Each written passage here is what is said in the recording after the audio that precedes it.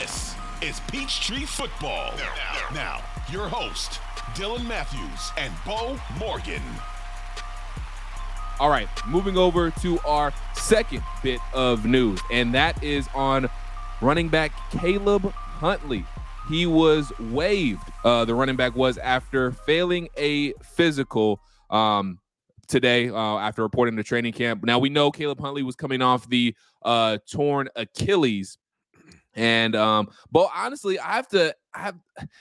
did they not expect him to fail his physical with the torn Achilles, or is it a different type of physical? There must be a disconnect here, because I'm wondering, like, did they not expect this because he's coming off a torn Achilles?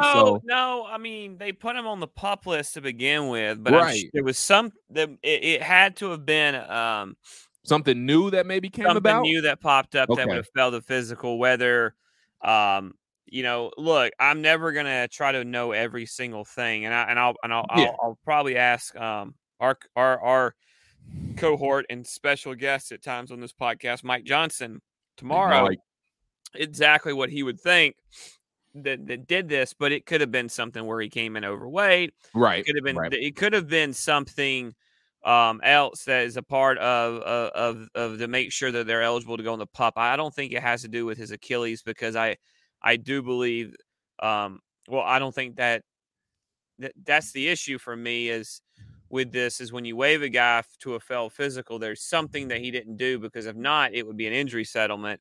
Correct. So I had to get more details on this, but I don't think it has to do with the Achilles, because he wasn't going to be back anyways. You have to remember, I think he tore his Achilles in December. Yeah, it was late. It was late in the season. So that's a year injury anyway. So there's something else that did that, and I could see him possibly making a return to this, at least on the practice squad in some way, shape, or form later. So I want to see more on this before I get out over my skis. I just don't 100% know. Yeah, don't want to speculate too much on what's going on, or even maybe what the plan is. Like you said, it doesn't mean that he can't come back, and the Falcons can't pick him back up. So we'll see. But this is a situation where time will most definitely tell. So Caleb Huntley has been waived, though, by the Atlanta Falcons for now due to a failed physical. And lastly, when it comes to the latest news out of Atlanta Falcons training camp, Calais Campbell has been placed on he's been designated to the non-football injury list. Bo, you were telling me before we got started here, this could be a number of things, all from a stomach ache to maybe even this is an example. I'm not speculating. I don't know what exactly is going on, but maybe it could be a personal issue. I mean, there's no telling what could be happening with Calais, but nothing really here to be concerned about. This is basically he basically has permission to not be at training camp right now to take care of something. Yeah, I mean, the non-football injury list is what I saw. Yeah. Which means it was an injury that was occurred not through the ways of football. So yeah. I also saw that it was considered not serious and should be back soon. So I almost said something that James would have said. Yeah, I wish you wouldn't have said that word.